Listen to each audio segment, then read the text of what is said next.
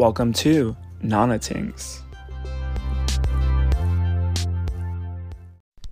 For anyone that's listening to this episode, if you ever feel like you need help or need to talk to someone about a mental health crisis, I will be listing different numbers and different prevention organizations in the bio of this episode. So please do not feel afraid to call someone if you need help. And of course, if it is an emergency or something extreme, please call 911.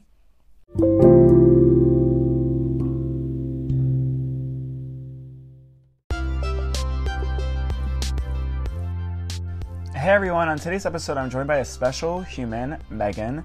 She is an amazing person and is my coworker, and I've been knowing her for 5 years, and this conversation was just going to be about trauma and healing from it and how it affects our adulthood, right?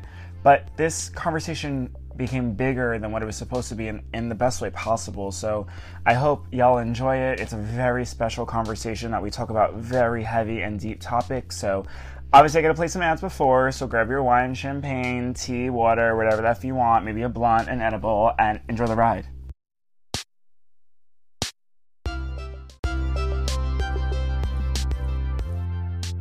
Hey everyone, I just want to say I have 3 books out right now, and I appreciate the support from all of you, from everyone that got my first book, Falling Angel Rise in Phoenix, to my second, Romance in a Mono Road, and my current third baby, Antonio's Return. Check it out at Barnes & Noble and also Amazon. You can easily just search my name, Antonio Liranzo, Liranzo, and go get a copy, review it, love it, share it, and all the tings, okay?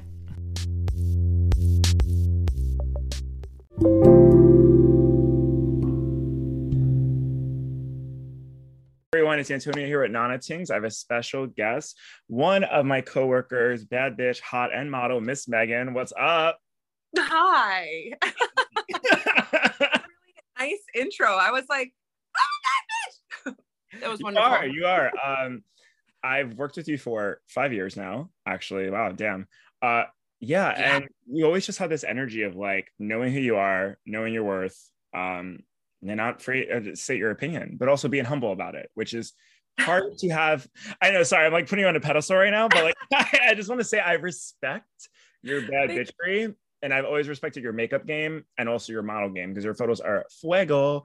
All right, I'll stop gassing you up. Right? I'm like, oh, okay, let's do this every day, just a little meeting. Yeah, a little therapy session. Hey, I'm here to help you out. Like, I want to get your endorphins up, girl. Let's get it. Please. But no, I'm really glad we decided to do this. I bumped into you, what was it, like a month ago now, 2 months ago, at like that PT place? Yeah. And it reminded me of just your fresh energy. I was like, yeah, hey. I was like, no way. Right? Oh my God. Right?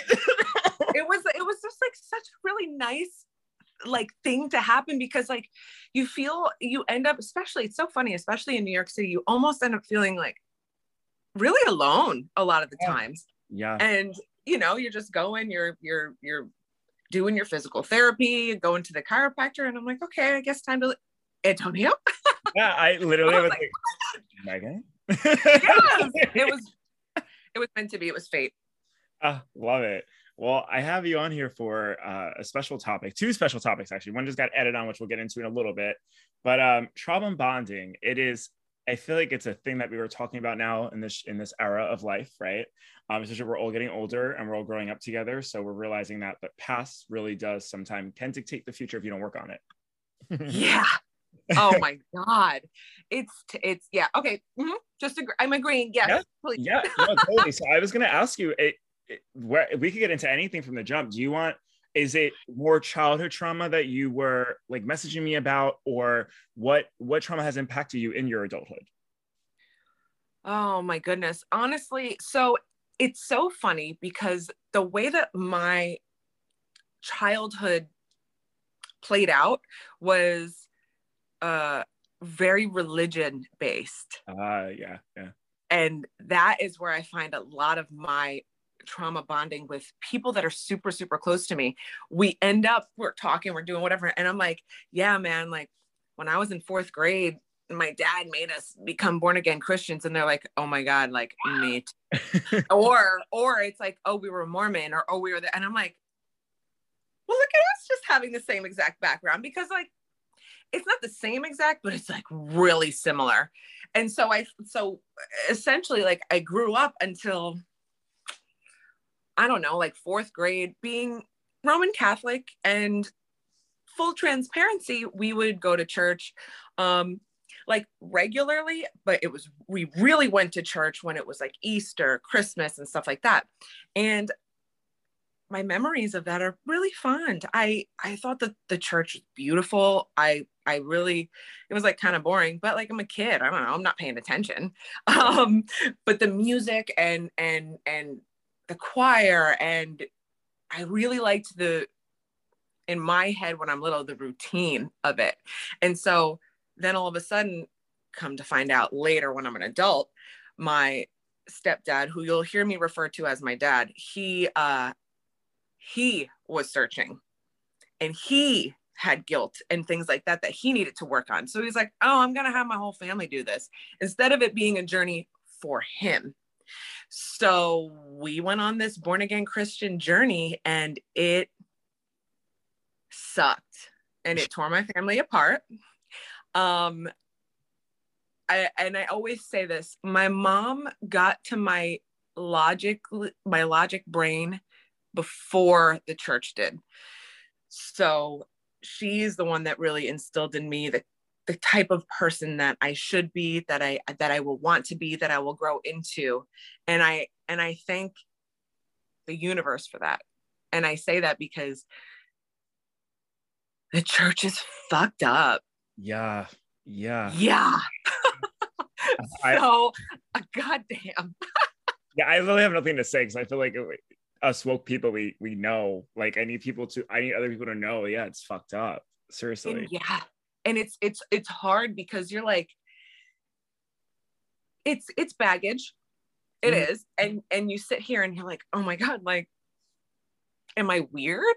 Like, am I odd? Am I thinking strangely? Is it weird that I'm like, wow, the elders and the people in the church make me feel weird. They make me feel a certain way. And then when you get friends and you start to talk about stuff and experiences, you're like, oh my God, no, you felt like that too. That's awesome. Like, what was your journey? How did you really like get out of it? Because I feel like a lot of times, if you get to that point in that conversation with that new friend or whatever, or even an old friend, they're out of it. They're not in that type of environment anymore.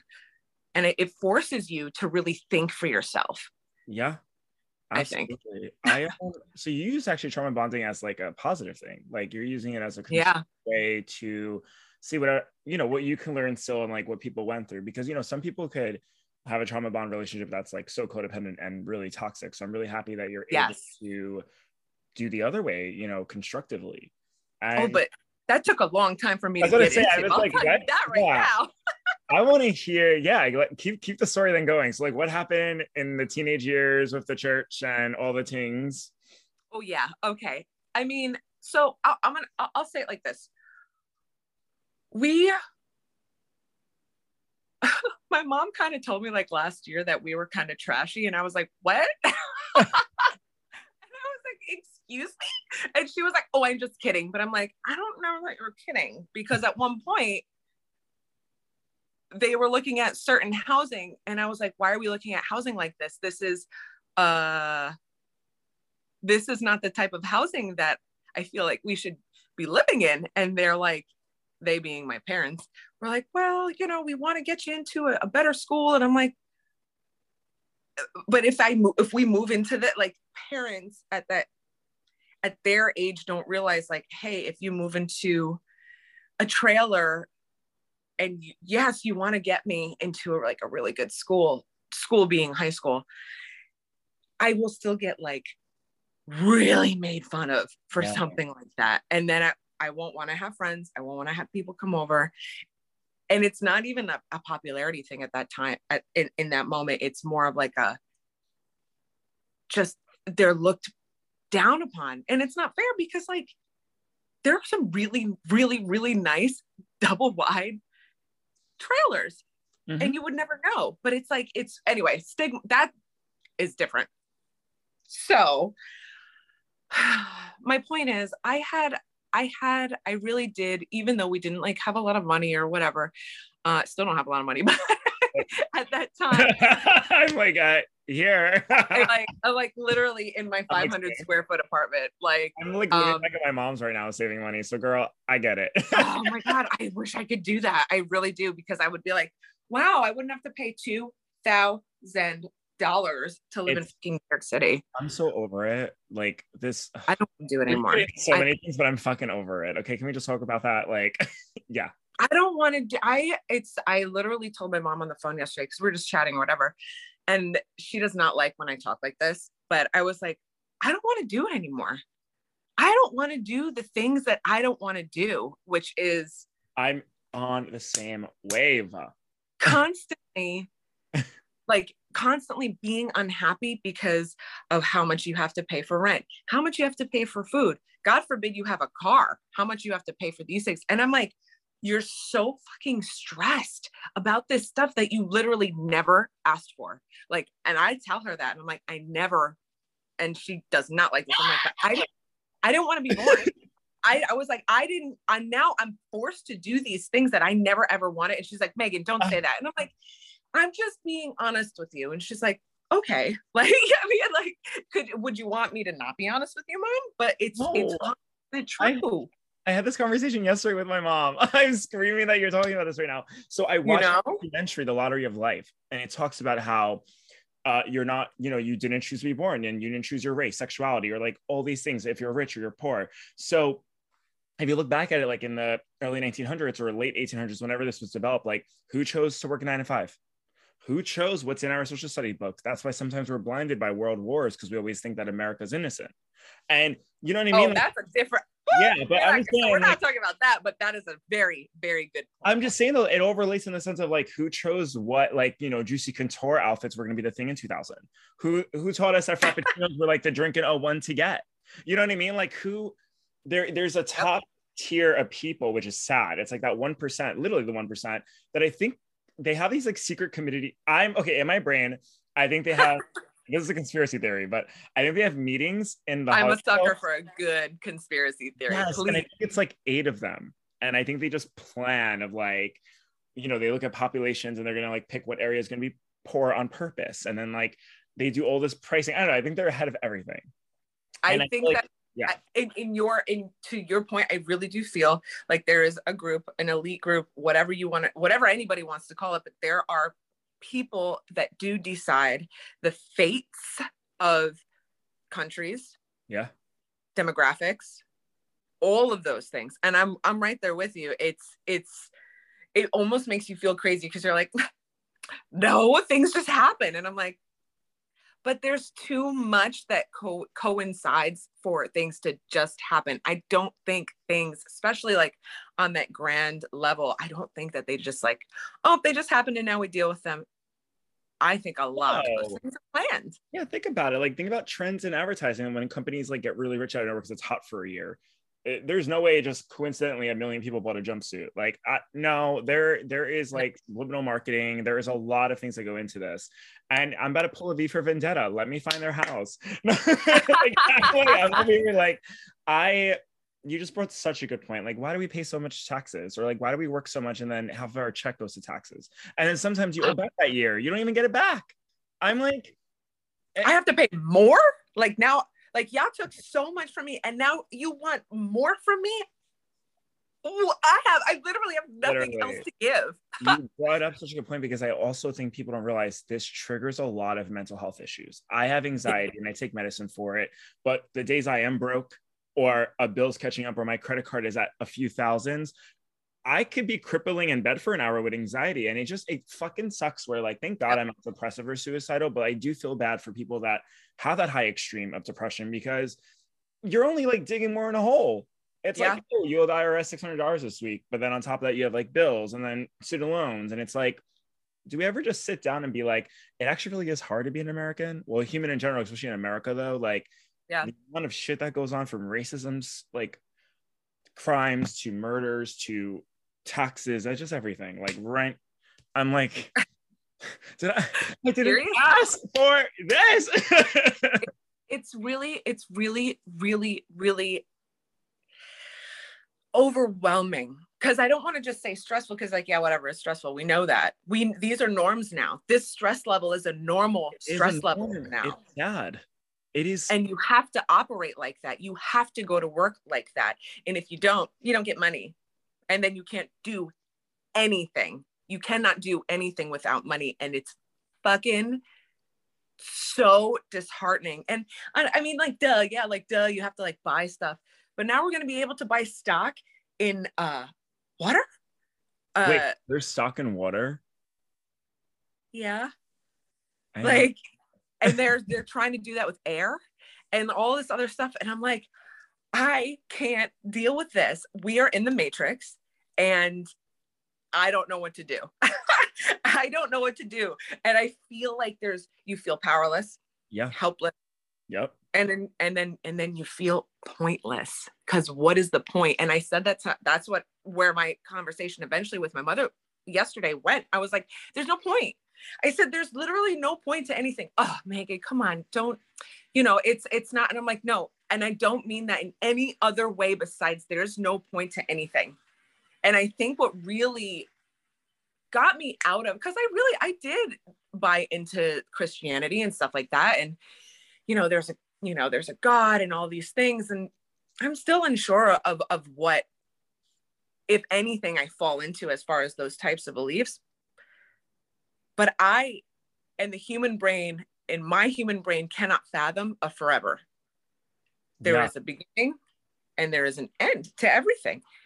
And even if you take the Bible says that there's a beginning, there's that. So it's like, okay, we get to heaven, right? Okay, sure. Yay. I mean, we're not supposed to be let into heaven. You or myself, watch out. I have tattoos. Oh no, God doesn't love me anymore. Anyway, I love cock. I'm like, I guess I'm just going to be with all my friends if I don't go to heaven. But okay. So let's say we go to heaven, right? Then what? You're right. I know. I was talking about that. It was like, oh yeah, you just hang out with angels like for eternity. And I was like, I don't think that's a thing. Like, so you're telling me like you're supposed to praise God the whole time. That's what it is. I don't want that. Like, wait a second. Can I unsubscribe for that? Because I don't necessarily.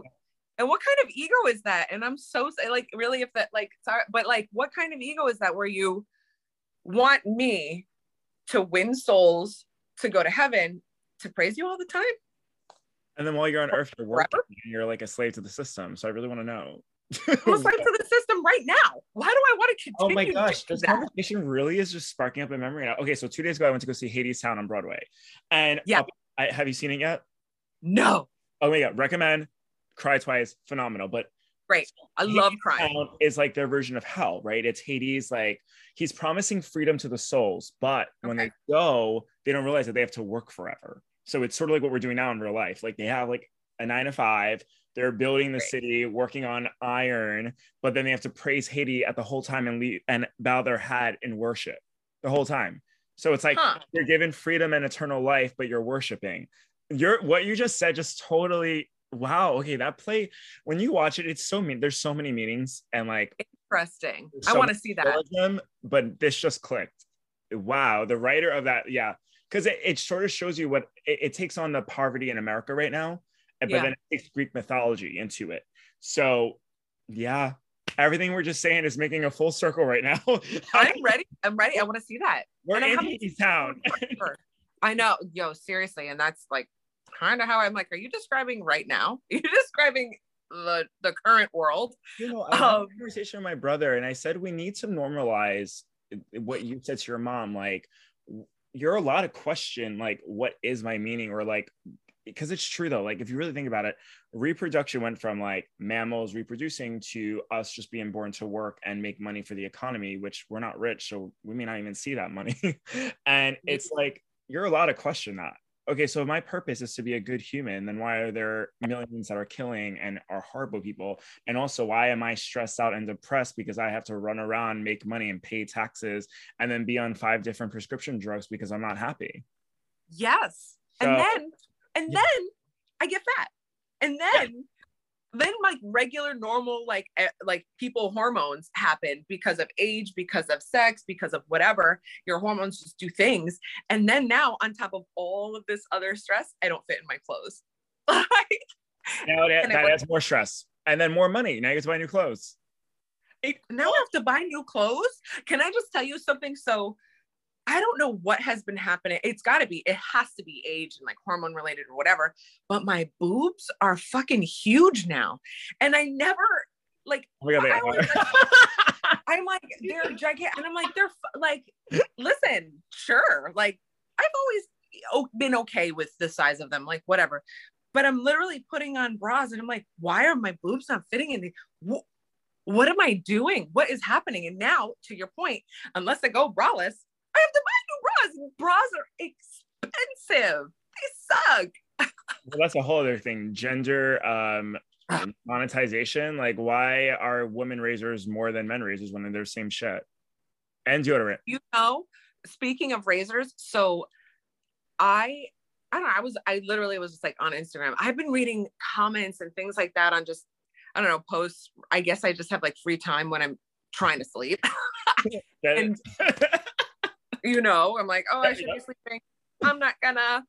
But I'm reading these comments and someone literally said, and they could have, I'm sure that now that I think back, they had to have been joking, LOL. But they were like, well, women can't use men's razors because the men's razor is so sharp that it'll rip their skin. And I was like, I only use men's razors. They're better than women's for like. But I'm like, don't you want it sharp for your legs or like your vagina if you're trying to shave? Like, isn't that the point of a razor? I want a super sharp razor. Dude, what do you like? Like what? Like, and so that's why when I think back, I'm like, oh, I had to have been like, this is a joke. This is very like, but some guys, especially straight men, think like that. Like, my friend sent me a video. This straight guy made like a quick reel thing for YouTube, and he was like, he believed that his theory was correct, and all these straight men commented, and he was like, girls need to understand something. Guys can have sex without feelings attached, which I get it. There are some people that are sex positive, okay. But he was referring to like, oh, if the man cheats on you, you should still, you shouldn't break up with him because he's just fucking that girl he doesn't care about, but he loves you. And I'm over here like, this sounds like the most misogynistic heteronormative thing. I like, what? And the way he said it was like in a therapeutic voice too, like very like, yeah, you shouldn't break up with him. And like, it had all these straight men believing. And I was just like, what is happening? So, I have so many things I want to say about it. I just like, it's not okay to cheat, like, unless you have a conversation of an open relationship, but like, yes, that does not give a man an excuse to be like, oh babe, like, I'm just a man, I need to like bust a nut, I have no connection. Like, you should talk to your partner. But like, why are you just like not having sex with your wife if that's the case? And where's the communication? Oh, there isn't. There isn't any, silly you. Come on. Look, with that, and that brings up another very, very good point, is communication has changed, like with our parent generation to like our generation.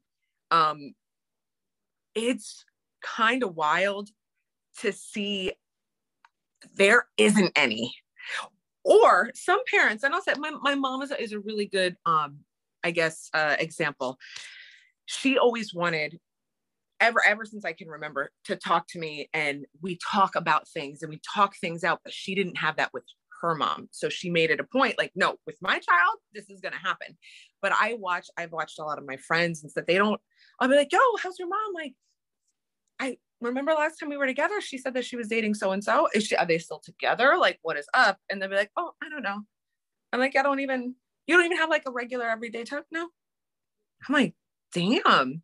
But also, if I bring it right back to the church, there was no reason for communicating within that family. Like, the husband, the wife, and the kids, what do they have? They didn't have anything that they really needed to talk about. It was, as I saw it, when I was in the church, when I was drinking the church juice, dad, head of household, protector of the family, would make all of the decisions and would make all of the rules, you really weren't supposed to talk about if you liked them or not, because it didn't matter if you liked them or not. This was for your own good. I know better than you. So I'm like, you're going to tell me that my stepdad, that has never raised a person in his life, knows how to raise a little girl, like, without reading books, without reaching out to any family members about, like, hey, I'm with this woman and we've been together for a while and I want to do a good job. I want to do a good job raising this little girl. He never did that because he didn't think he needed to. And then you make the rules, and the wife is supposed to be submissive. The children are supposed to be submissive as well.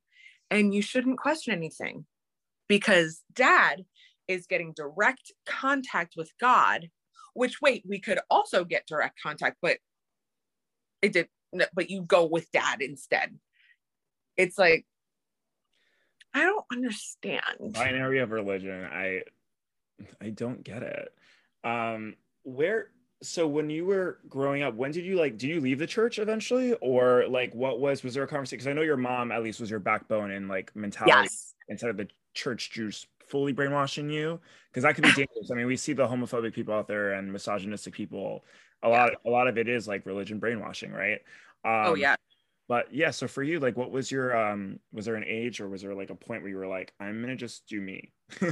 Yeah, it honestly, and I know that this is the case for a lot of teens, you're not really allowed to not go to church if you're living under the same roof of, that the family.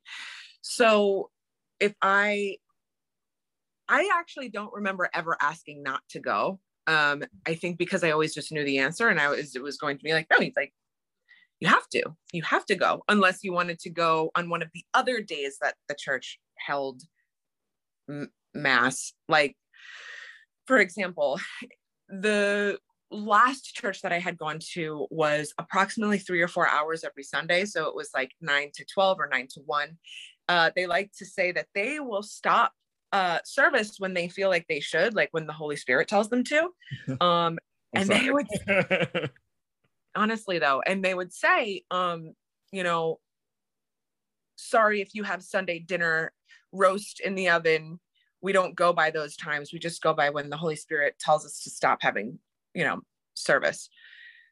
And so as a teenager, I'm in high school at this point. I'm like, that's really weird. That's weird to me. So if let's say you had to work, let's say your family had to work on Sunday, which you weren't supposed to, but let's say you did, they would have services other nights of the week. So they would have services like Wednesdays or Thursdays or something like that, where you could get the same message, and be there too, without feeling too guilty. I don't know. But I've never asked, oh, I forgot to tell you, I was also forced to go to youth group. Oh my gosh, I was for like a hot minute, and I literally like bitched my mom about it and left. But how was that? It was 3 hours on a Friday night. Every no. Yeah. So, when you're in high school and you're like, oh my God, like, I want to go to a football game. I want to like do stuff with like my friends, and my friends are starting to drive. Mm-hmm. And like you want to like, oh my God, like have fun. Not like necessarily go crazy. Like you just want to fucking have friends. Shopping in the mall, like, or Starbucks. Like that was my thing. I wasn't allowed to go to the mall. I wasn't allowed. I had asked my dad. I was like, oh, so-and-so, like I had some friends that I was the younger one of the group. So I had all of my friends were like able to drive or things like that. So I was like, oh, so-and-so, and these other people, like, we want to go to the mall. And of course you would ask, and he'd be like, well, for what? And I was like, well, my friends, like, they want to go, and they asked if I wanted to like come hang out. And he was like, well, what do you need to go for? And I'm like, he's like, you need to buy something? I'm like, no. And he's like, well, then no, you can't go. I'm not going to have you hanging out at the mall like a mall rat. And I'm like, what do you, because, and then I'm like, what do you think of me? Who do you think that I am if you don't really trust me? But my point with all of this stuff is like, and it was never my mom. My mom struggled a lot with the whole being submissive thing. Not that she didn't want to have a partnership with her husband, but because it was so overbearing, Yeah. she wasn't allowed to say anything or raise her daughter the way that she wanted to. So like, she would have allowed me to go to the mall and maybe like I ended up like getting a shirt or something like that. Like sometimes you just want to go and hang and be with your friends and whatever. Yeah. But like the youth group thing, it was, you had to be in, it was like for the older kids. So you had to be, I think like 9th or 10th grade to 12th grade. And it was from 7 p.m. to 10 p.m. And now, you know, looking back as an adult, I was like, oh, they were trying to like keep us from being out in the street and like doing bad things. And I'm like, this would not stop me from doing anything. My morals, what my mother taught me when I was a kid, before we did the whole born again Christian thing, actually would stop me. That's what put a good head on my shoulders, not going to youth group. But I was in high school and I had a boyfriend that wasn't a Christian. Oh. So my fucking dad, dude, oh my God, he hated him. I dated him for like 2 years, I think. He absolutely hated him. And he was in a band and he was really smart. And Aww. he was not a bad kid. I met him in Spanish class. It was so cute. And he was so cute.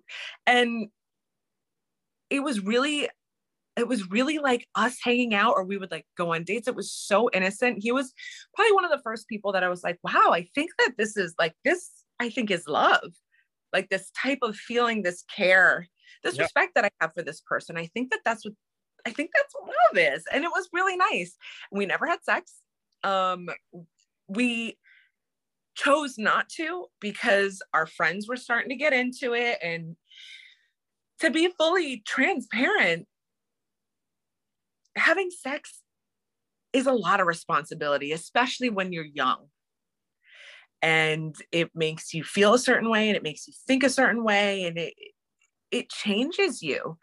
And it kind of does take a certain element of innocence away. I feel that, and I'm not saying it's bad to do it, but we both had a discussion and we were like, I don't think that this is what we want. We don't want to have sex.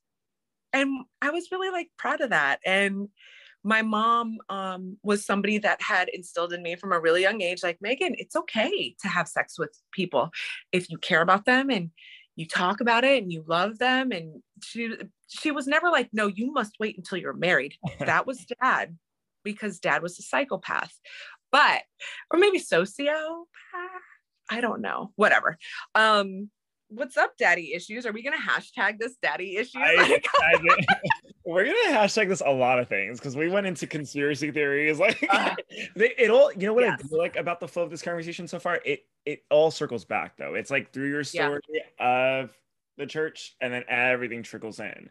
But I'm glad you brought up the daddy issues thing, because like, you know, we're going to get into like adulthood soon. And that's where I really want to see like how, you know, it impacted trauma, you know, or how it affected, you know, because girl, these things can get under our skin without us even knowing.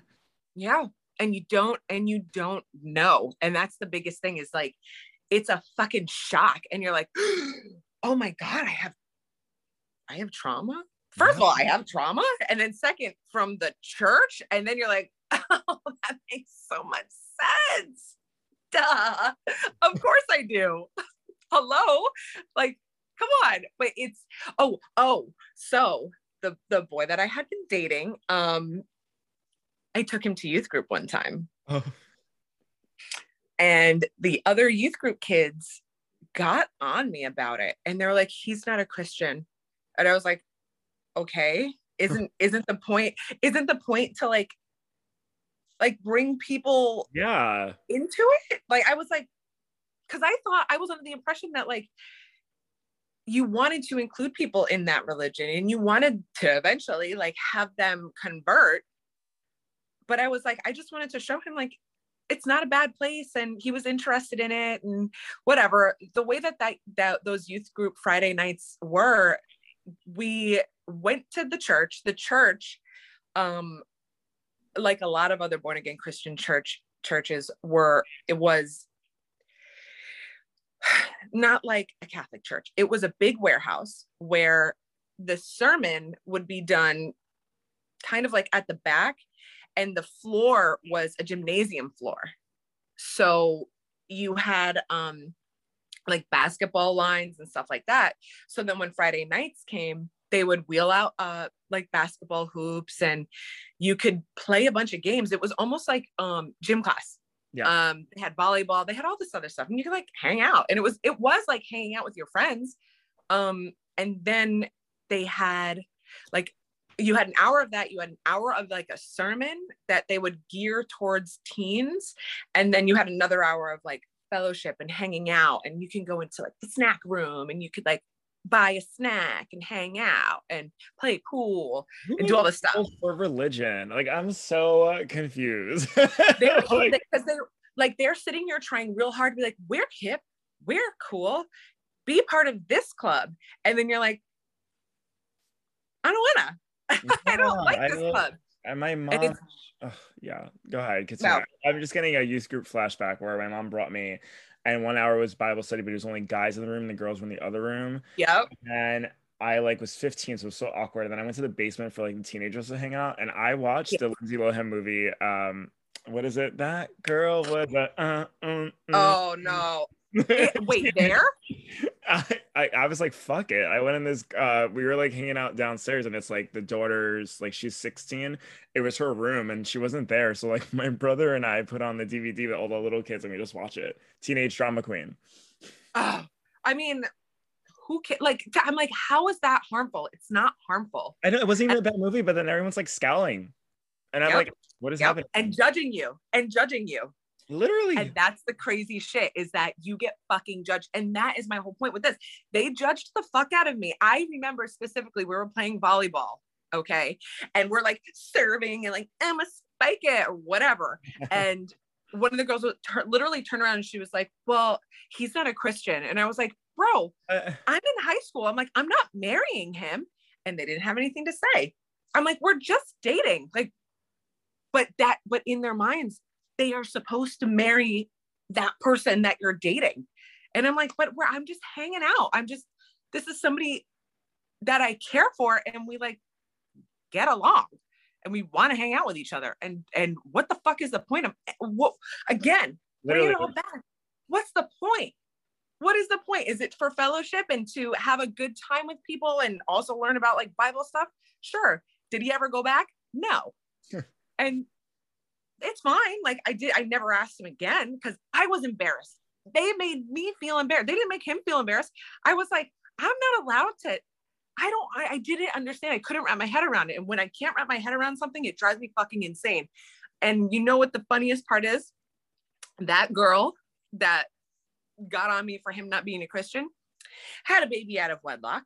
So don't get on me about That's what they do. And it's not me. It's not me judging. It's me saying, oh, you're going to sit here and do this. Now you're a teen mom. And again, it's not a bad thing at all. Yeah. It's, It's just, like, why judge if you're quote unquote sitting as well, Like, what do you do? Like, exactly. I'm like, you are sitting here like having sex with people. I'm not even like, we're kissing. Watch out. Oh my God. Going to a movie. We went to Starbucks. Oh, he bought my chai latte for me. Oh my God. Oh, that's so cute. It was so cute. It was a really nice, like young relationship. And it was such a wonderful time for me. And it makes me really sad because my dad ruined it. And like kicked me out of the house the day of prom because I was going to prom with him. Okay, so that's where we get into some deep shit. So kicked out for prom. Yep. Now, I'm assuming there had to be conflict with your mom and him at one point because I feels like your mom is Later. later, right? Because I was like, I found out about it definitely got your later. back, so like there has to be a moment.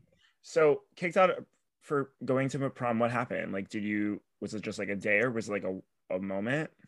Like the only thing, so I was supposed to I was expected to work the second that I was old enough to. So when I turned 15, I got a job. Um, so you're in school for however fucking many hours you're in school, and then I would go to work. And I was no longer able to do um, things that I really enjoyed, which was like doing sports stuff. So all of the sports that I was involved in, it was either go to work or get yelled at for like pursuing sports, which was weird. And then these jobs wanted me to work Friday nights, so I couldn't go to youth group. And they wanted me to work on Sundays, which I got a lot of shit for at this one job. I worked there for 5 years. And they're like, no, you have to work like one of like a week. You have to work. You can't not. Like, you have to work on the weekends. And I had to get a special note from, I don't know if it was from my parents or like the church, allowing me to not uh, work on Sundays because it went against my religion, which it doesn't, but they made me do that. And I was like, okay, so whatever. So one time I was coming home from work or something like that, and my prom dress, we lived in a condominium, and there were 4 units in a building. And I went in, and you had to go up the stairs, and there was like a unit on the right and a unit on the left, and ours was on the right. So I immediately look upstairs and like, my prom dress is hanging outside. And so I go up, and my prom dress is just hanging like on like the door jamb. And I don't think I could get into my house. So I took my dress and I called one of my best friends, and I'm like, I don't know what's going on, but my prom dress is just outside and I have prom today. So I don't know. And she was like, girl, and she was part of a church that we had gone to previously, like our first church. She was like, come over and don't worry. And I spoke to her mom. At this point, I was 17. So I said, okay. I was crying, of course, because Well, that's I, a big day in high school, and it's also traumatic. You're coming home thinking that you're about to have an amazing night, and it's like, bye. yeah. And my mom at the time was a hairstylist. So she was going to do my hair for me and like do all this stuff. And I called her, and she was just like, I can't do it. What? I didn't know like what to say. She's just like, I can't, your father doesn't agree with you going to the prom with so and so. He doesn't like the amount of money that you spent on your dress. I had to buy my dress,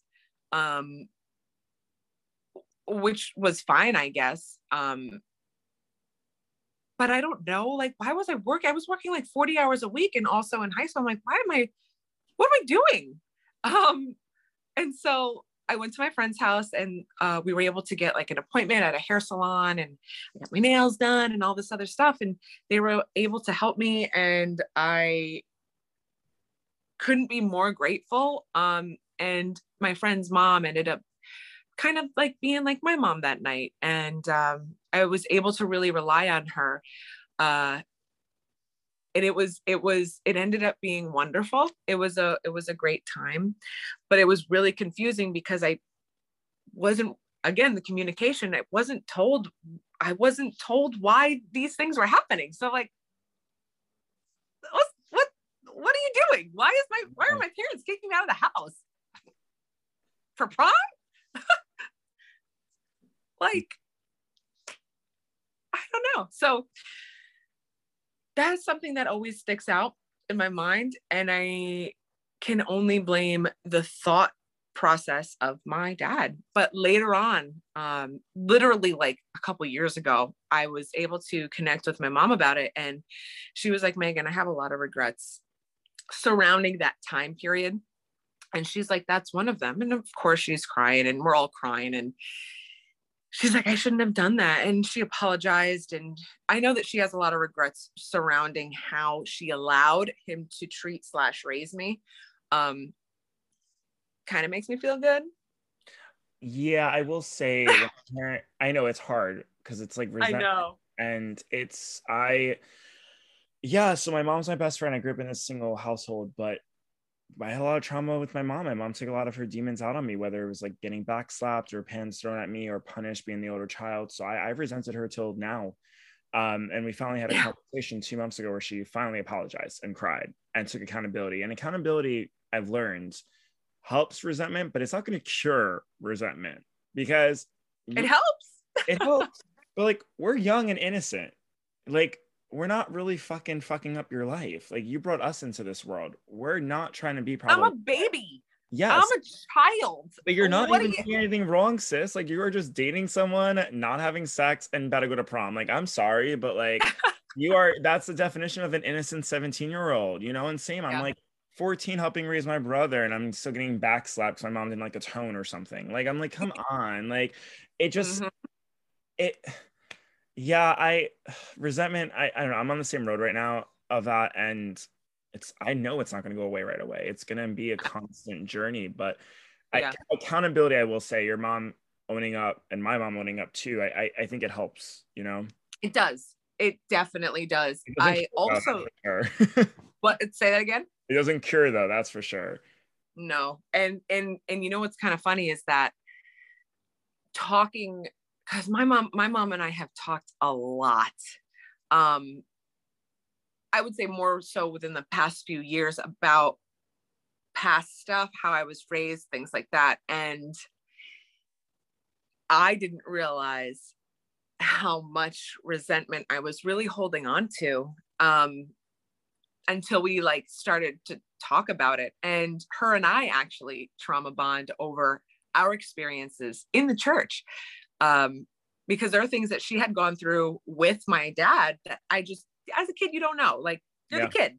You don't know all these things. They had gone to marriage counseling. They're not together anymore. They had gone to marriage counseling with the last church that we had been a part of. And they had outright said to my dad, like, you can't do these things. Like, you can't.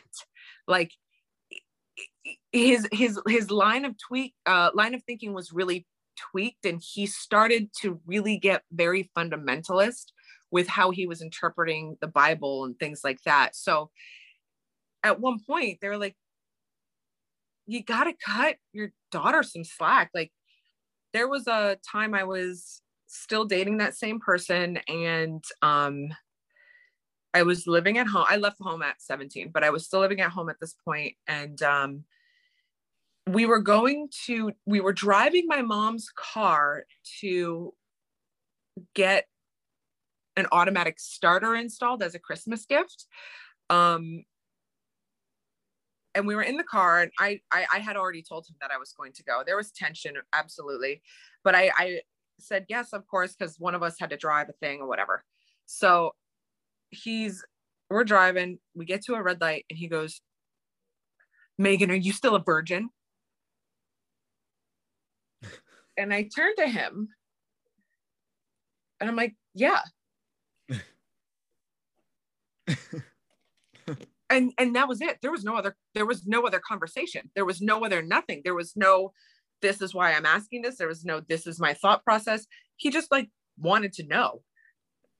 And like, did you not think that I could have lied to you? I was still a virgin. And I was, again, this is something I was proud of. I was a virgin until I was like 21.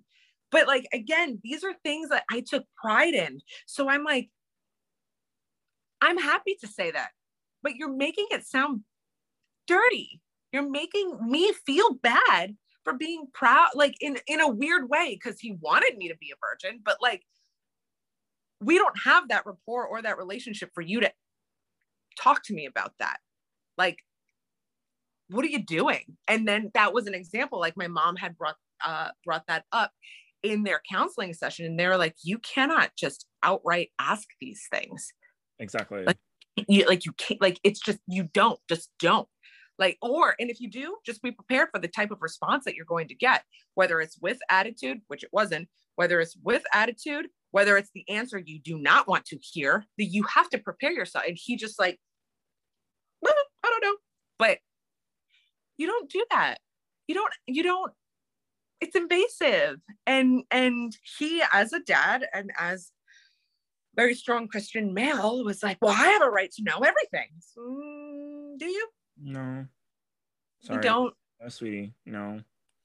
I'm really sorry, but you just don't. And there was no privacy. There was nothing. That's so invasive. Like, it's gross. It's yeah, I can't even imagine. So wait, you left home at 17. Yeah. And your mom and dad split when? Well, here's the funny thing. I left home and I came back.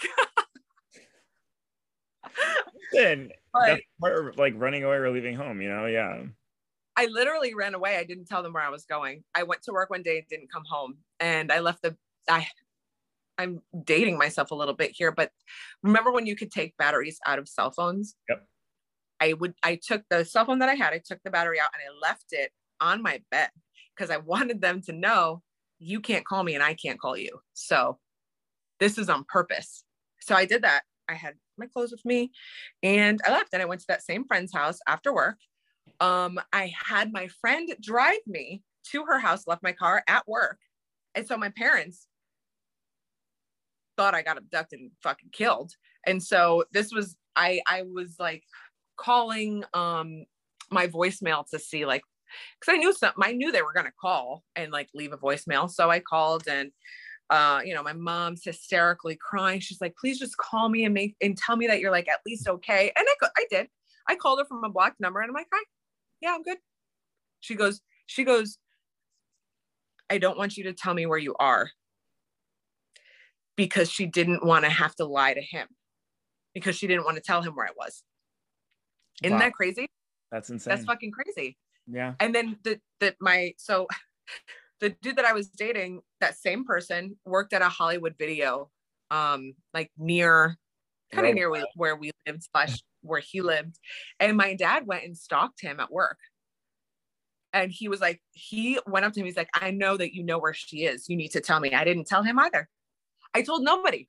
I said, listen, I'm just not going to go home. And I wanted people to know, that I was okay. And this was my plan. But I refused to tell anybody where I was going because I knew that what he was going to do. And again, my mom already knew. She's like, don't tell me where you are. I just want to make sure that you're safe and you're okay. I'm like, yep, I'm safe. I'm with friends. And that was it. She's like, okay. Then I still continued to go to work. I eventually like got my car or whatever, continued to do that. And he would my dad would come into the job. It was a bakery. He would come into the job and I would go into the back and I'm like, hey, to the, other people that were working there. And my manager, like, just, if he asked for me, just let him know I can't come. I'm sorry. I'm busy, whatever. And, I think they like really started to get annoyed with it. And I don't blame them. I would have too, because I'm literally bringing drama into their place, but he also did not have to go and stalk my job. Like, you're not respecting me and I don't have to live under your roof. Cause it was the whole, well, if you're living under my roof, this is how you got it. Okay, well then I won't live under your roof. I work full time now. I can go. So eventually he called work one day and I might've answered, I don't remember. And, I spoke to him and he was like, if you could please meet me at this diner, like, I just really want to talk to you. So I was like, okay. And I went and he was just like, I really want you to come home. Like, I want, did the whole crocodile tears thing. And I was just like, okay. And I thought to myself, I'm like, well, I would save money. So I was like, okay. So I went home. And at that time, they actually had moved and they moved out of that condo and they bought a house. We were still in that condo. We were in that condo for like 5 years. I was like, oh my God. But anyway, so they actually got a house. It had a semi-finished basement. And he was like, there's a separate entrance, like that can be your space, and you know, I won't bother you, and you can come and go like as you please. And I was so silly because I fell for that. And I moved pretty quickly.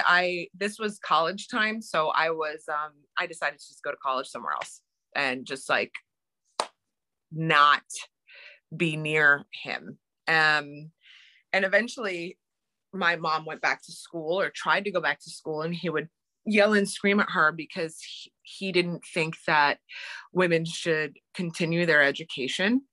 And she's like, I just want to study. She's like, I just need to print something out. And he's like, yeah, well, I'm burning a CD right now. And she's like, okay, but I have school. Like, yeah, what? Like, what the fuck is that? And so eventually that and money, he was giving most of his money to the church. And she's like, we're in debt and you're giving all of your paycheck. And he would work overtime. And it would be a tithe, but he would also make the rest of his checks offerings. And so he was giving and giving and giving. And she's like, we can't pay for X, Y, and Z. Can you please help? My mother had 3 jobs, and it was just, there were a lot of issues, but I think the very main thing was, and I don't want to say devotion, I would say, like, I was going to say his devotion to the church, but it was toxic and unhealthy. And even though they sought guidance and help, he was too stubborn to see that he's losing his family. Yeah. It's crazy. I'm glad you were able to like go to college, move out. And then when did the tattoo and all this freedom of expression come into play? I'm curious about that now with this background. So the friend that I remember, I said, like, I went to her house, and that she was like my best friend. Her dad was a tattooer, and he still is. And which is kind of crazy because you're not supposed to have tattoos in this religion. Her mom was a pretty devout born again Christian, but really, really down to earth. And it was the way that she practiced was like, I practice for me.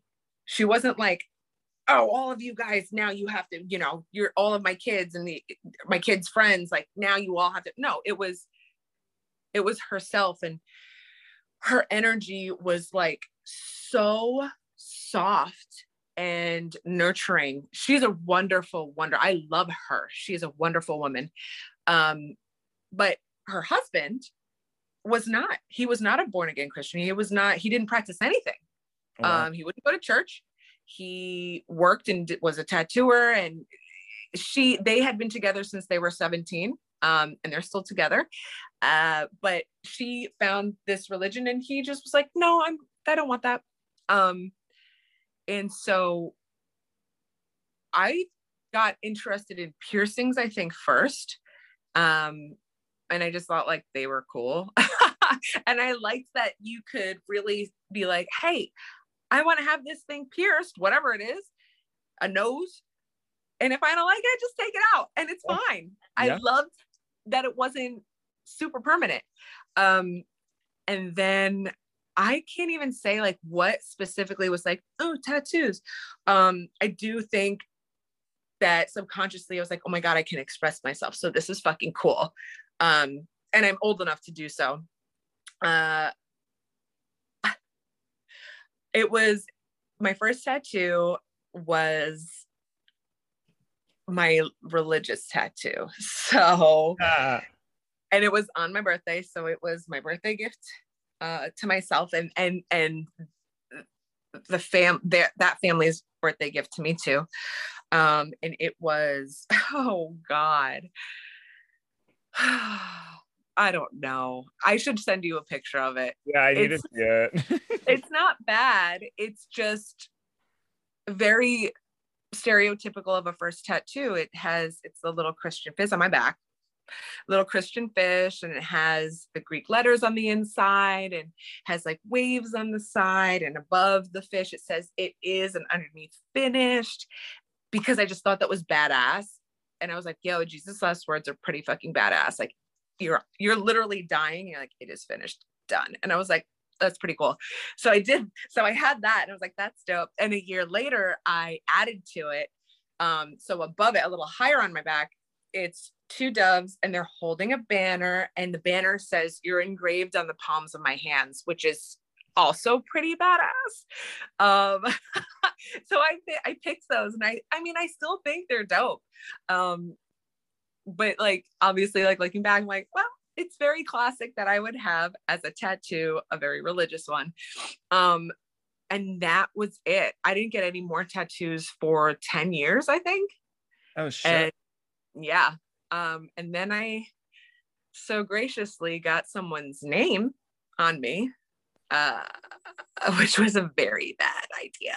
And that name is actually no longer there. I got that zapped off. So that was pretty cathartic, I'll tell you that. And it's funny because that person also has his name on himself, which is, I know. And anytime I say that to someone, they're like, what?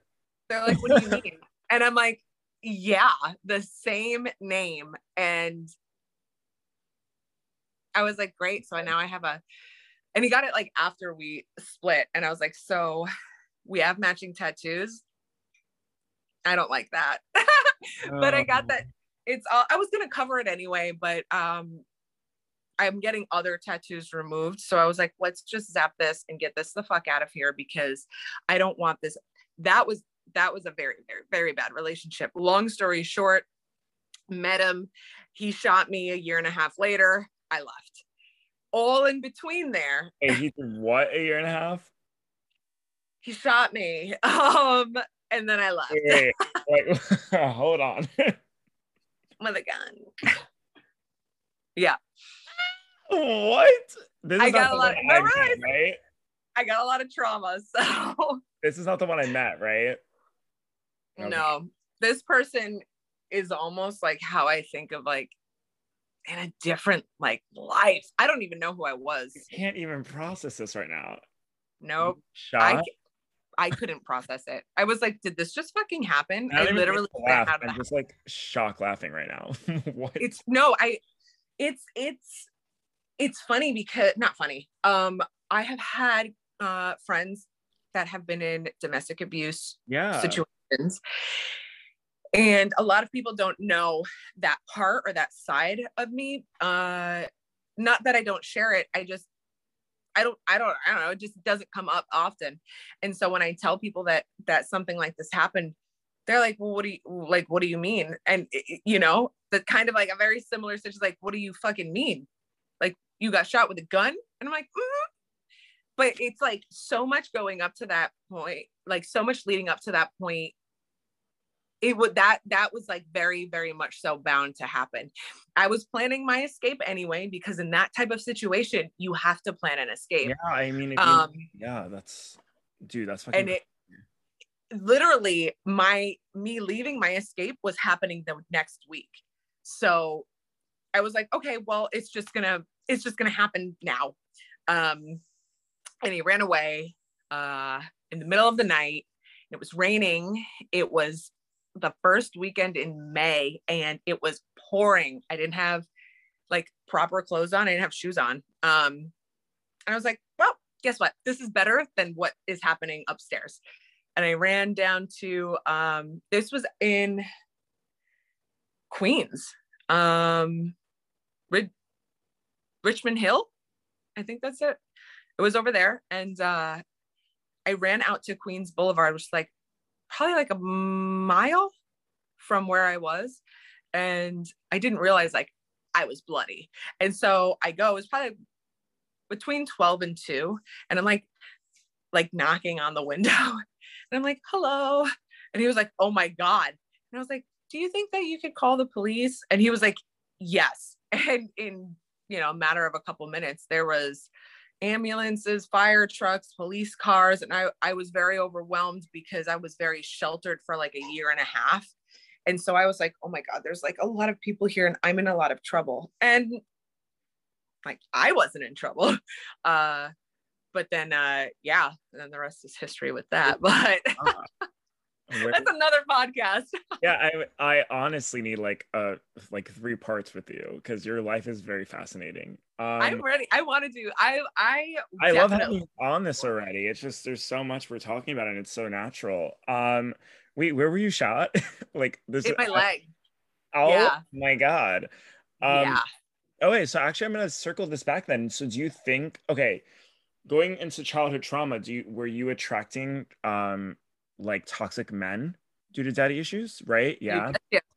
You got it right there. And that was with that person, I was like, got it.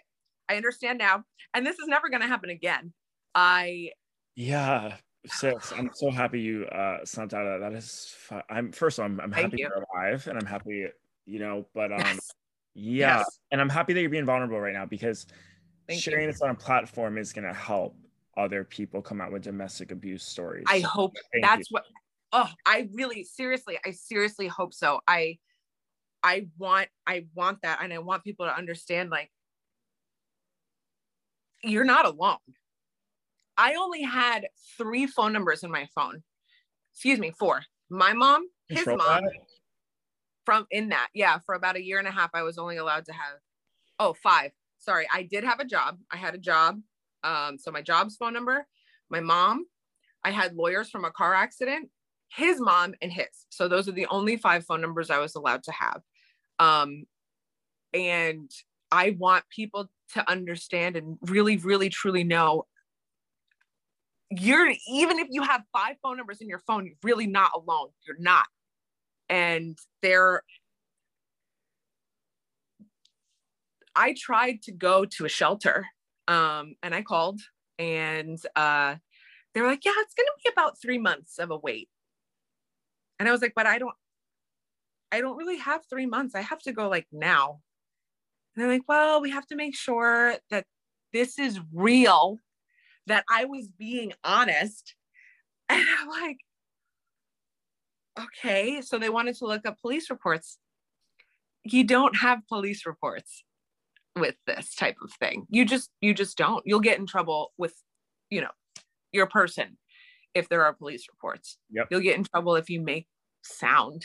You'll get in trouble for anything, and it's very, very irrational. And so I was like, okay, I need to make a different plan because that ain't it. Getting out and going to a shelter nope, absolutely not. And I knew myself, and I knew that I needed to go out of the state because we had a reputation, he and I, of we had broken up and I came back, and then broken up and I came back. And I was like, I don't want to come back. So I need to leave the state. So at the time, my mother was living in Texas, and he allowed me to visit her from time to time. And he was allowing me to visit her for her birthday, which was that next week from when I got shot. And I was not going to come back. So your plan, yeah. That was my plan. And it was a pretty good plan. I was able to I needed to show him like screenshots, and my mom like emailed the flight there and the flight back, but she was able to cancel within 24 hours the flight back. So that's what she did. And so when I had left that fateful evening, I actually didn't have a phone. I didn't have anything. And when I went back to the apartment, because I went with 6 or 7 police officers, and I had no shoes on. I had nothing. I was dripping, soaking wet. And I'm just kind of like standing there, and I just felt so small. And there were so many really big people around me, and I felt strong. Even though I felt small, I felt like I had people backing me up, which was really nice. So they knock on the door, and I didn't know that he left. He had left, and they knock on the door again. Nothing.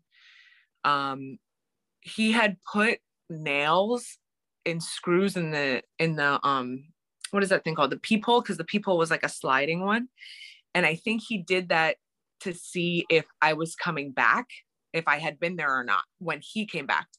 I didn't have keys, nothing like that, so we called a locksmith. Locksmith essentially broke in. And then he had taken my whole bag, so my phone, my wallet, anything that was in there. And so I knew where there was cash, so I was able to take some cash with me. I should have taken everything now that I think about it, but I was scared of retaliation. I was scared of anything. So I took what I needed. I asked the police officers if they could bring me to like a hotel or a motel, and they took me to a really terrible place. I did not sleep, but I had an iPad, and I was able to call my mom via Wi-Fi with the iPad. And she was able to change that flight to the next morning, and I was on a plane the next morning to Texas. And it was fucking wild. And then the next day after that, I went out to California for like 2 months, and I stayed with one of my best friends who almost like nursed me back to normalcy. Because when you're in that situation, you are not normal. No. You are detached. You don't know the social norms. You're very sheltered, and you look around, and I was like very overwhelmed, and I'm like, this is the world. And it was fucking weird. But again, that could be another podcast. Yeah, with trauma bonding. So bring it back. Girl, we got into so many things, but yeah, we did. Yeah, we're gonna wrap up soon, but I'm saying this on air right now. I need a part 2 with you because I'm ready. I have so many more questions, and let's do it. Honestly, we can do an episode about like the mental health behind that and like how that affected anxiety. And then also I would love to do a domestic abuse episode about just like your survival tips and stuff like that. So we'll for sure get into that. But yeah, I would love to. Absolutely. Where your trauma hit you in adulthood was this fucking shit. But before we switch topics, and I want to ask you so you gave actually a lot of good advice this past hour. And that's why I think this episode, that's why I want to do a follow-up with you, because you don't even know, you could be saving a life right now, 10, anyone that listens when this airs, what would be another final piece of advice for you could do either or a domestic abuse thing, or it could be also someone that is suffering from daddy issues. What would you want to say? For both of those, you need to talk to yourself. You need, it is a requirement and a necessity for you to know yourself and talk to yourself. And you can look in the mirror and be like, who am I? Yeah. What do I want in general? I want food. Awesome. What else do you want? I want a house. Okay, sick. Kind of house. Do you have a favorite color? Know yourself. That's it. Once you start to talk to yourself and become your friend, you're going to care more about yourself. You're going to want to do better for yourself. And then it's a self-esteem thing, and it builds it up. I didn't have self-esteem at all when I was in, that situation. It was a fucking weird one. I'm excited to get into it and into the weird nitty-gritty fucking weird shit about it. But that would absolutely be my advice for either daddy issues. Talk to yourself. I completely believe in therapy, therapists, 100%. But you need to know who you are, not know what your purpose is, not know what you want in 5 years. Just like in there, how would you react in a situation X, Y, and Z? Yeah. Literally, you're so strong. I do want to get into something really fun really quick, because you also brought this to my attention about a week ago. But yes, before I switch up, I just want to say you're fucking amazing. Thank you. I'm like tearing up, to be no, honest. you're so strong, yo. I always knew you were a badass, but there's a reason why when I met you, you were a badass because you had this history. So, Yeah. yeah, I'm like, it's so funny when you meet someone, right? And then you don't even know like their childhood or teenage years or anything like that. And then you Yeah. hear their story, you're like, oh wow, this is all from these experiences and how you what's the right word I'm looking for? Constructed your life from that, you know? So I'm Yeah. proud of you. But speaking about things that like you could even help open my eyes more too, uh, you are a very central person. You own your sexuality, which I fucking love. And we need more women and non-binary people and even gay men to do that, right? And not be scared of that Yeah. and hold back. Yeah. Um, with that being said, I've been discovering more my sexuality and sensuality. Like I am gay, but I I'm tired of trying to fit in as that gay that like needs to go to a sex party or needs to fuck this many guys or get on Grindr and have a hookup where I don't even know their name. For me, that hurts Yep. my heart. I'm very old school in the sense of like demisexual. I've learned finally where I need a romantic connection. So Yay. yeah, I'm and so proud of that journey for you. Seriously. you enlighten me a little bit. I know you messaged me on Facebook saying that like this is something you relate to, and I would love to Yep. just know a little bit about like your experience and identity with it. So honestly, I really struggled to understand that in Yeah, regard to me and what that meant. And for a very long time, I thought that something was wrong with me. right. I I honestly, was and gonna I'm like, say, literally, yeah. I was like, I am I was like, full gay? Am I weird? Because I don't do sex parties or stuff, and I'm like, no, yes, you know what? yes, that's, yep. I'm like, am I weird that I don't want to be slapped in the face with a brick while you're choking me? I'm like, I don't like, sorry about it. And Ah. and I'm serious, like, and it's not a bad thing to want those things. It's, Yeah. I feel like there was something wrong with me, especially when I'm seeing all over every social media platform hypersexualized Yeah. situations, people, all the things. And I'm like, I really like once I discovered my sexuality and like who I am in that and what I like, what I don't like. And I had mentioned before, like I really started to become like sexually active when I was about 21. Mhm. And I would say from then on, I was like, oh my God, I love sex. Like I want to do sex stuff. And I was always in a relationship and they like didn't want to have sex with me. And I'm like, I was always craving these things. And I'm like, and I never went outside of the relationship. But I constantly thought like, what's wrong with me? They don't want to have sex with me. Why don't you want to have sex with me? I think I'm so hot and I think that you're so hot. Like, why don't we want to have like hot sex? And it was just a very strange dynamic. And then each relationship I kept seeing, I'm like, what the fuck is going on? I'm like, is there a thing? Is something happening? The super terrible guy that shot me relationship, our sex was good, but it wasn't on my terms. So that was probably the most sexual relationship that I had had. But like, I didn't have a choice in it. So, and I'm not going to use the R word because it wasn't necessarily that I was resistant and you were not allowed to say no. With that being said, it's when it happened, I had to welcome it type of thing. But so at that point, all of the other partners that I had like didn't really want to get like have sex with me. And I'm like, are they seeing other people? Like, I don't know, whatever. So in my mind, I'm like, oh, he wants to have sex like a lot. This is great. Like, this is what I wanted, right? So, but since then, and I'm not even sure where any of this happened, but I've had a relationship after that and had a relationship after that and still pretty like really demanding on the whole sex thing.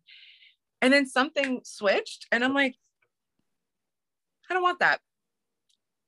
I can do that on my own. And I know that that sounds kind of crazy, It's not but crazy. it's You kind could do it better on your own.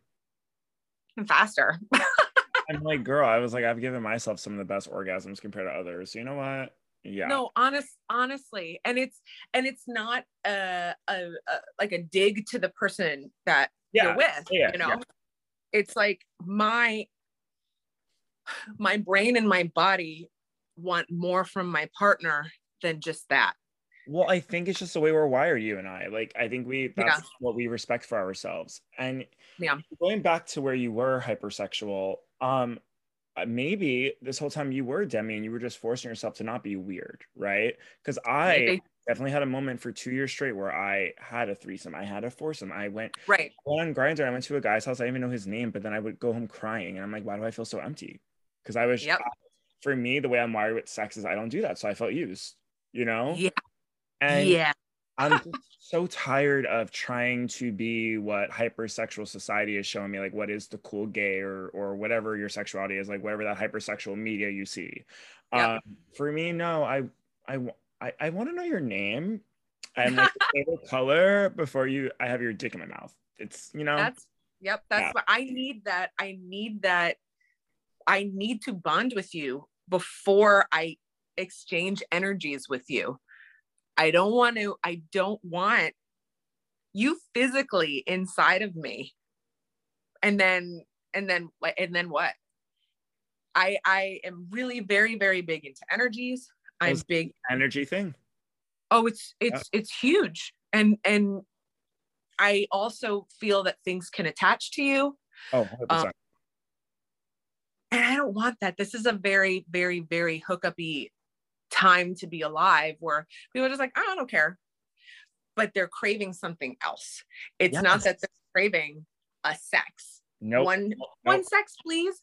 That's not what it is. And There's then other get that things. energy though, because if it's baggage shit or if it's like emptiness or avoidance, you and I picking up energy, and if someone's in us or I'm in them or whatever, it's you're picking that up, and that shit could stay with you for a while. I don't Like want. I I don't don't want want it. it either. Like if I have to put Palo Santo in me as a dildo, I'm gonna cleanse out my body. Like I'm I'm over. like, I'm gonna have my crystals charging and then insert them. Wait, they Like, have like amethyst dildos. I just thought about that. They actually do. They have that and rose quartz. yep. No, they definitely do. And I'm like, You clean it out. okay, give me Yes. that. Like, but it's yes. So it's I need a bond, and I always needed that. But I am so now particular Yeah. where I'm just like, I can find somebody attractive. Like, I don't know, that person is very good looking. That does not mean I want to have sex with that person.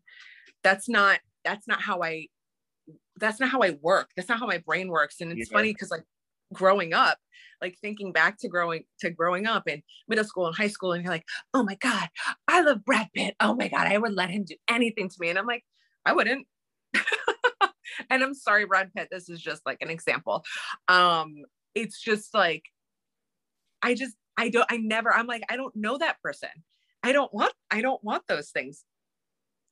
And I mean, that's why I always like anybody that I've really had a relationship with, I'm like, y'all never need to worry because about like cheating, because I'm like, I have to know who that I wouldn't even be with you if I was giving enough time to know somebody to want to be sexual with them. Girl, the guy I'm talking to right now, he's going away for a few weeks in January, and he said the same thing. He's like, we're not fully exclusive yet. You could still have fun. And I'm like, girl, what fun? I was like, I can't even get a blowjob because I can't, like, maybe, like you said, I get to find someone attractive, maybe kiss a friend, but that's it. Anything besides kissing and hugging, I can't do. So I was like, you never have to worry about me cheating. Because even like as an Yep. artist, if I'm in LA shooting something, I'm not going to fuck anyone because Nope. unless I'm gonna try to pursue another boyfriend and break up with you, that's the only way I'm gonna have Yeah. sex because I have to meet someone else. Uh, Right. I'm Exactly. yeah, this conversation needs to happen more, by the way, because I feel like, we, yeah, it's not talked about enough. It's so weird because like Yeah. you look at like old romance movies and like that technically is demisexual is like the one you fall in love with, and then you get to Yeah. know, and you feel safe energy, and then you have sex, and it's like Yeah. I don't know what happened to that. We're It went goodbye. yeah, we're in That's an era exactly what right happened. now where like if you're not fully open-minded or sex positive, there's something wrong with you. And I'm over here like, listen, I'm sex positive. Like I'll support if you want to go to sex parties and have foursomes and be poly, Yes. but like Yes. don't shame me because I want one-on-one. Yes. That, Or, oh my God, can I even say, like, people get very, very shamed about the style in which they have their sexual oh my experience. Like, and I'm yes. like, listen, if anybody fucking shames me for enjoying missionary, I'm sorry for you. I Isn't a part of sex positive like also accepting people like us that want a romantic connection and like yeah, maybe basic positions? Like yes. Like I am okay being basic. I I don't mind. told that guy 2 days ago. I was like, I'm pretty vanilla. I'm like, It's so, I'm oh okay my with God. drinking wine and like having sex and cuddling. Like it's okay. As far literally as far, people will be like, oh, you have all these tattoos, blah blah blah, you must be fucking crazy in bed. I'm like, I'm not. Nope. I am very vanilla. People are like, yeah, right.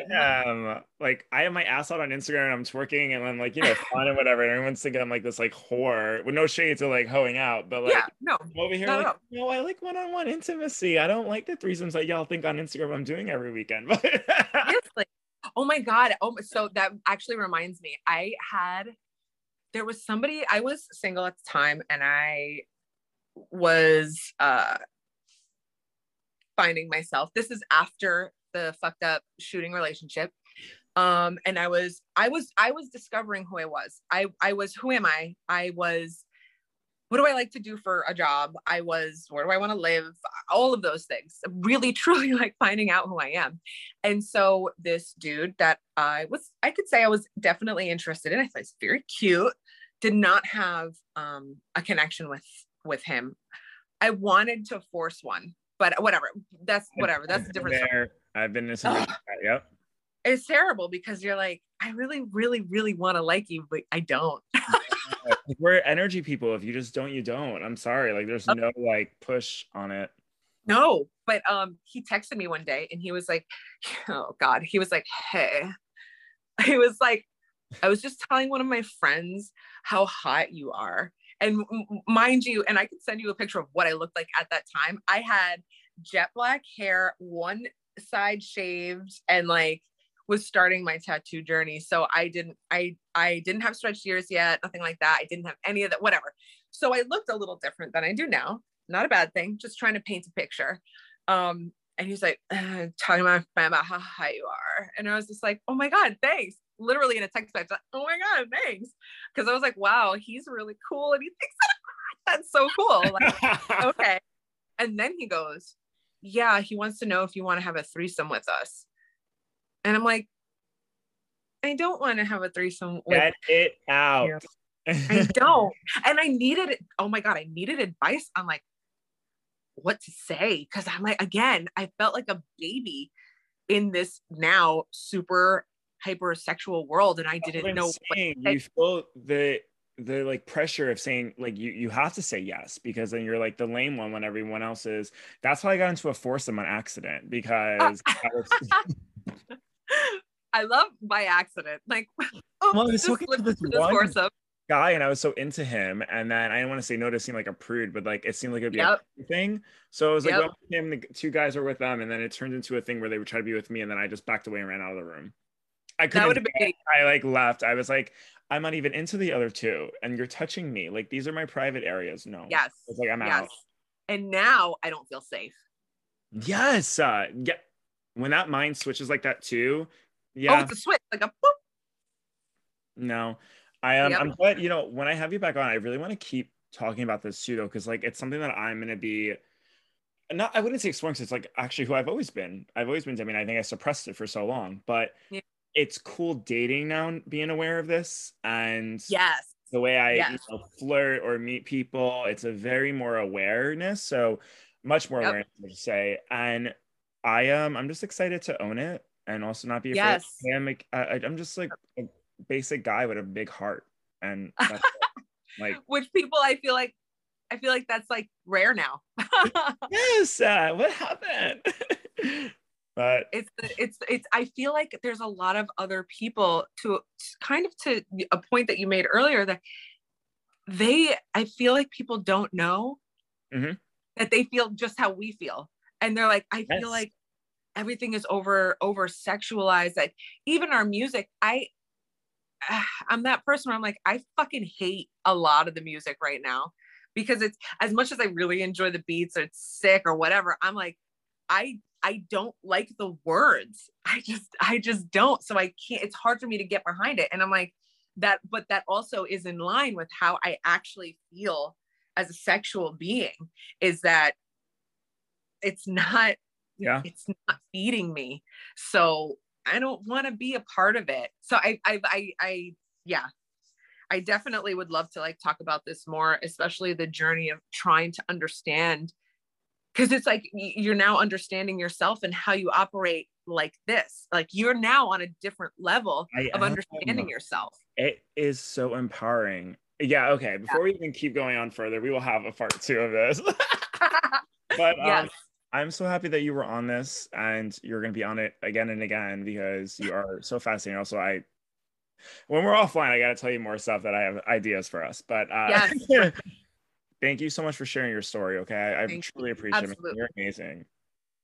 Thank you so much.